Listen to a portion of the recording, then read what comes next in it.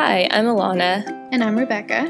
And this is, wait, how do you spell that? A rare disease podcast by Patient Worthy. And we are very excited to be at Rare Disease Week and to have a very special guest on today's episode. Would you introduce yourself? Yeah, I'm so excited to be a guest on the Patient Worthy podcast. I'm Taylor Kane, the founder of Remember the Girls. I'm 21. I just graduated from George Washington University in D.C., and I've been in the rare disease community since I was 3 years old and gotten to meet a lot of incredible advocates and had amazing opportunities over the years just spreading the message of rare disease awareness. Thank you. And not only have you been part of the rare disease community since a very young age, but specifically a rare disease advocate, correct? Yeah, so my first glimpse into rare disease advocacy really was in kindergarten, actually, when my mom brought me to speak at a United Way event, and that was the first time that I spoke in front of a crowd and told my story, which, you know, about my dad's diagnosis with adrenoleukodystrophy, a rare genetic disease, when I was 3 years old, and then he passed away when I was 5, but that was the first time that I had ever talked about my story, and over the years I kind of dabbled in it. Like in elementary school, I would go around to some classes and talk about my dad and what happened to him. But it wasn't really until high school where I started, becoming a leader in the rare disease community and starting my own Facebook groups and then eventually my own nonprofit organization, which is Remember the Girls. Can you tell us a little bit about Remember the Girls? Yeah, so, first of all, my dad was diagnosed with adrenoleukodystrophy when I was 3 years old, and adrenoleukodystrophy, or ALD for short, is a rare genetic X-linked disease.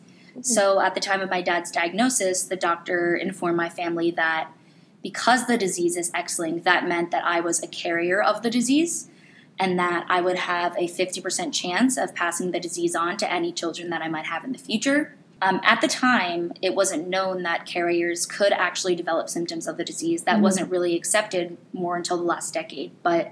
So I've known that I was a carrier for as long as I can remember. And when I entered high school, I really wanted to just find other carriers, particularly other carriers my age, because I had been to a handful of ALD conferences that my mom had brought me to because she was still involved in the community after my dad passed away in 2003.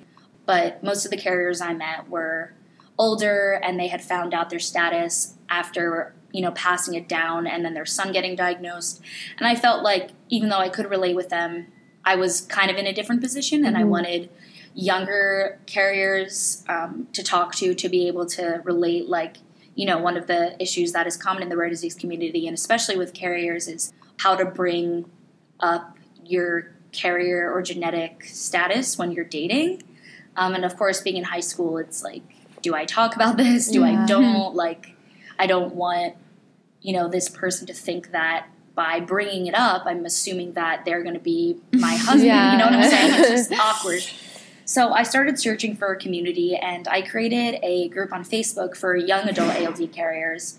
And honestly, through that is kind of what propelled my carrier advocacy in general. And I started attending more events and learning about other rare diseases, and I realized that many of the issues that ALD carriers face, such as the fact that ALD was long believed to be a boy's disease, which is why when I found out of my carrier status, I wasn't told anything about my chance of developing symptoms because it really just wasn't known then that carriers could get symptoms. It was assumed that we were asymptomatic. And now we know today that over 80% of carriers eventually do develop symptoms of the disease. So there's still not a lot of research because it is a newer revelation. Carriers aren't included in clinical trials. We don't have any access to treatments. And just a lot of uncertainty as far as that goes. Then carriers also have very difficult decisions when it comes to reproduction, whether having kids for the first time, having another child, there's difficult choices that have to be made just because of the fact that we have a 50% chance of passing it down, and ALD is a terminal disease with no treatment or cure. And then, of course, also the psychosocial side effects of being a carrier, guilt, such as if you've passed it down unknowingly, fear and uncertainty of the future. These were all issues that were plaguing ALD carriers. And then I learned that there was all these other X-linked diseases where carriers were long thought to be just carriers, same as in the rare disease community. And I realized that we were all facing similar types of issues, even though we were affected by different diseases. Our issues were just the exact same. So that's why in 2017, I decided to found my nonprofit organization, Remember the Girls, which is dedicated to all carriers of X-linked diseases, raising awareness of our issues and increasing like education, awareness, research about issues that affect carriers, access to reproductive options, because of course they can be incredibly expensive or just carriers don't know about them, and just kind of at the end of the day, just getting the word out there that carriers aren't just carriers, because the just carrier saying is something so many of us have heard, like, oh, you're lucky you're just a carrier and that you don't have the disease. Like, oh, you're just a carrier, so that doesn't matter. You know, we're so used to hearing, like, you're just a carrier.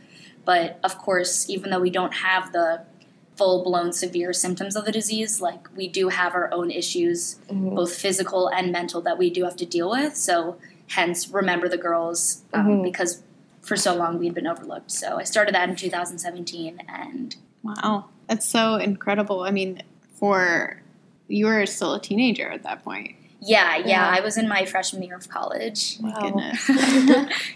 And was that at all daunting to you, or was this just a space you'd been so involved in your whole life that you were like, yeah, a nonprofit, I can create and run this organization, no big deal? Yeah, I mean, it was definitely a little difficult filing for the nonprofit, but my mom and dad actually, before my dad passed away, started their own nonprofit for ALD awareness. So my mom, she knew what to do, so she helped me with that. So that made it a lot easier. But yeah, I mean, I definitely had to learn a lot, learn about a board of directors, learn better email etiquette, just everything. And I did read a lot of things online and speak to a ton of different leaders in the rare disease community who gave me advice then and still give me advice to this day, just because I am continuously learning how to run an organization.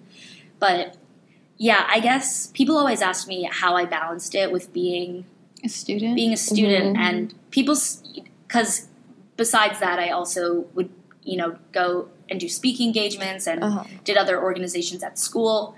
And I guess I never really had a good answer to that, because it just felt so natural to me. I saw that this was a need in the community, and I guess I just kind of was raised to be the person, if you see a problem, don't assume that someone else is going to do something for it, do it yourself. Yeah. And I once I started the organization, people were very receptive of the message, and they were like, yeah, this is something that is really needed.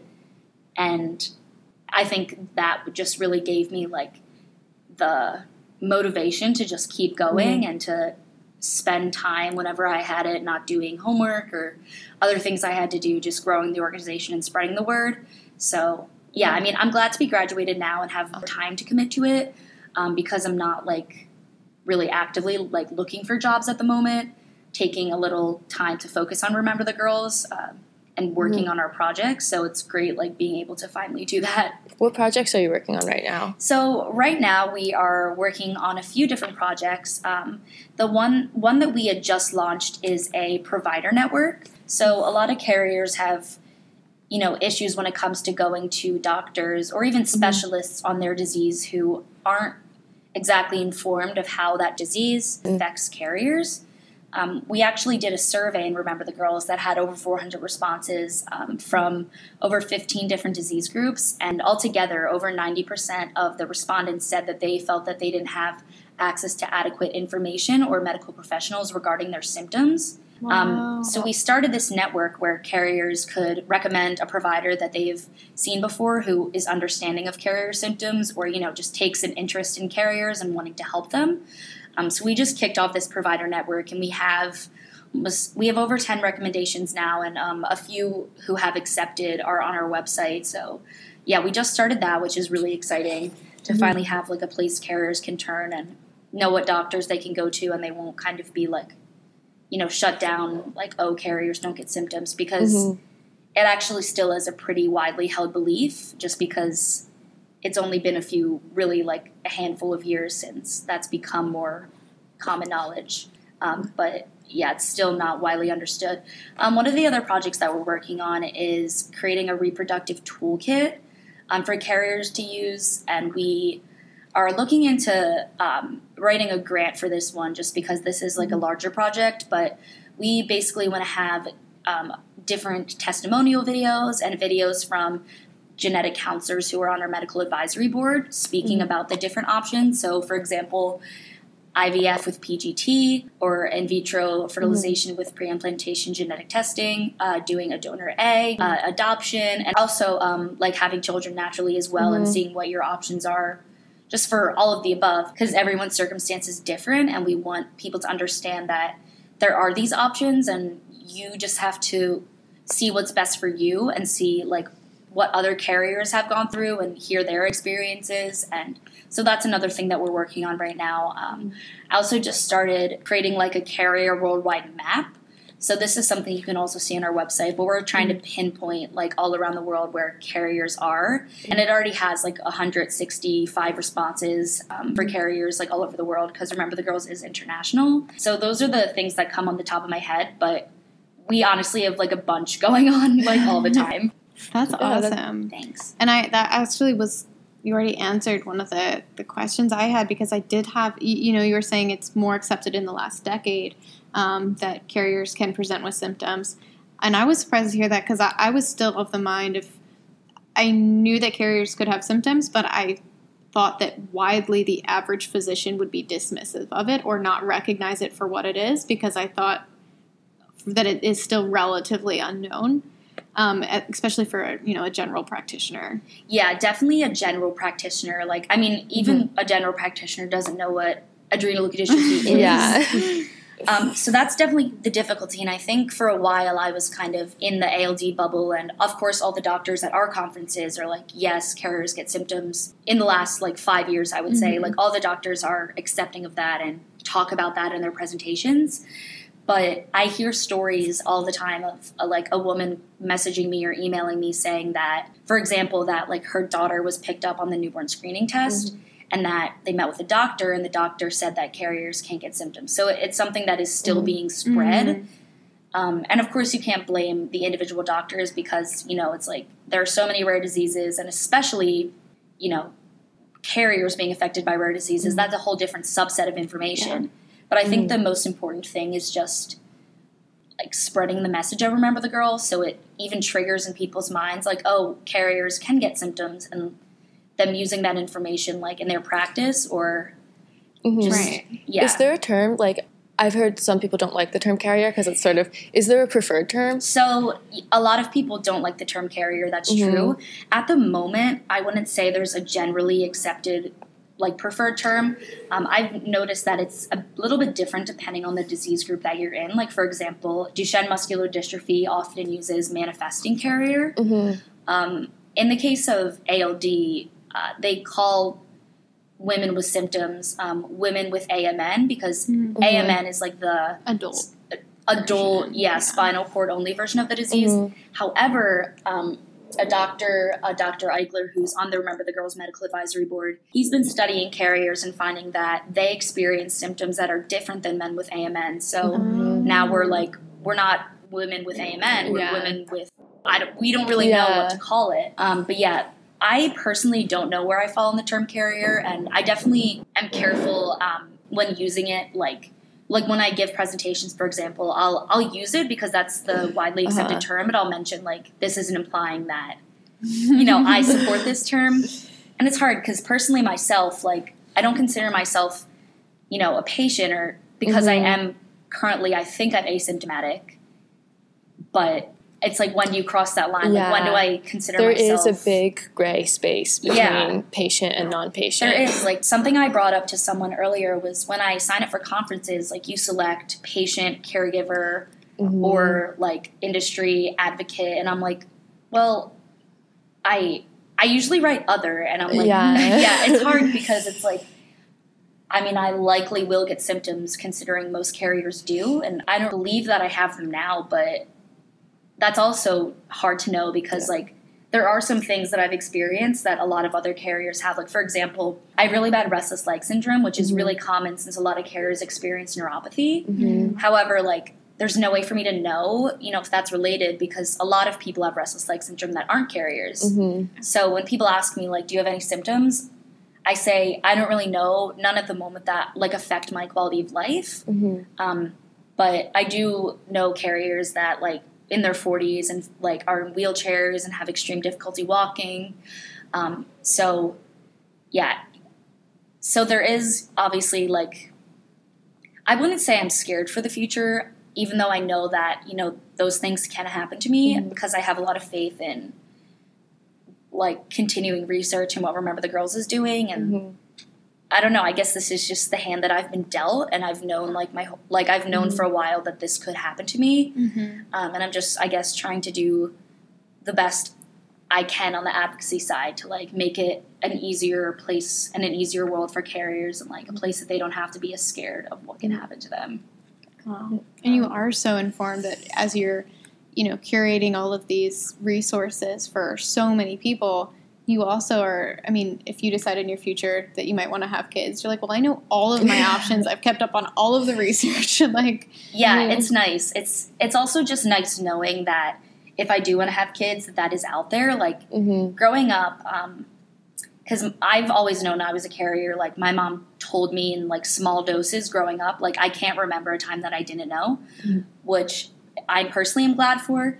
But she said that when I was in elementary school, I would say to like my friends and be like, you know, I'm not going to have babies like you. I'm going to do it differently. Like I would say that. It's funny thinking like I even knew then. Yeah. But yeah, it's great just knowing that like I do have that option. And my mom and dad actually like immediately started saving some money if I did want to do IVF, because that can be incredibly expensive and not always covered by insurance. But I know that obviously most carriers don't have that kind of luxury. Most carriers like don't have access to IVF, or adoption is also really expensive. And that's why I think everyone has to be considerate of the choices that an individual family makes, because no one ever understands their circumstances. And we shouldn't question why someone chose to do a certain thing because we don't know their life experiences. So I think that's something I definitely push in my group, being the leader of my group, like open-mindedness to other people's choices, because there's no point of judging when you don't understand. Yeah. I was just going to say, I think it's great that you have genetic counselors on your board. I think that people are really under-referred or don't necessarily know that that's a resource out there. Yeah. We have 3 genetic counselors on our board, and they provide so much help just reviewing, like, information that I give out to the women in my group. Like, they've just been super, super helpful, and I'm always, like, thinking of ways to get them more involved. They're really interested in helping, especially with the reproductive toolkit and, like, being on film, and because that's, you know, that's what they do every day. They talk about how different people with genetic disorders can deal with their reproductive futures. Like, that falls perfectly in line to what they do every day and what they're so passionate about. So yeah, it's great having genetic counselors. And we also have 2 doctors as well. So awesome. Yeah. That's really cool. Thanks. Before we let you go, what would be your last words out to anybody listening, and where can people find Remember the Girls on social media? Yeah, so I'll do the social media first. So you can find Remember the Girls at rememberthegirls.org. We also have Facebook, Instagram, and Twitter. And you have a book. Oh. Yes. So yeah, just look up Remember the Girls on any social media. You'll probably find us. On Facebook, we have our public Facebook page, which anyone can like, and then our private closed carrier group, which you have to request to join. And yes, I did write a book. Casual. It's called Rare Like Us, about my dad's story with adrenal leukodystrophy and how that affected our family, and then how as a child grieving with that loss and eventually finding my passion in rare disease advocacy, and how I was really able to cope with that loss at such a young age and turn it into something positive. And there's a lot of messages in there. I don't know. I just it got published in August, and I'd been writing it for like 3 years, just whenever I had the time. And people always ask me like, "Oh, that must have been really difficult," but I mean, I was just kind of writing the story that I lived. And my mom helped me a lot with providing me with like her old notes, because she took she took a lot of notes at the time of like my dad's diagnosis and about like what symptoms he was experiencing, because I don't have that many memories from that time. So I was like really helped by those notes and trying to piece everything together. So I would say that was like the one difficult part. But other than that, it was just kind of writing something I always talk about. So yeah, my book is called Rare Like Us. It's available on Amazon, paperback and Kindle version if you want to check it out. Be super grateful. And I guess I would say my last words for the podcast are #RememberTheGirls. All right, thank you. Yeah, that was fun.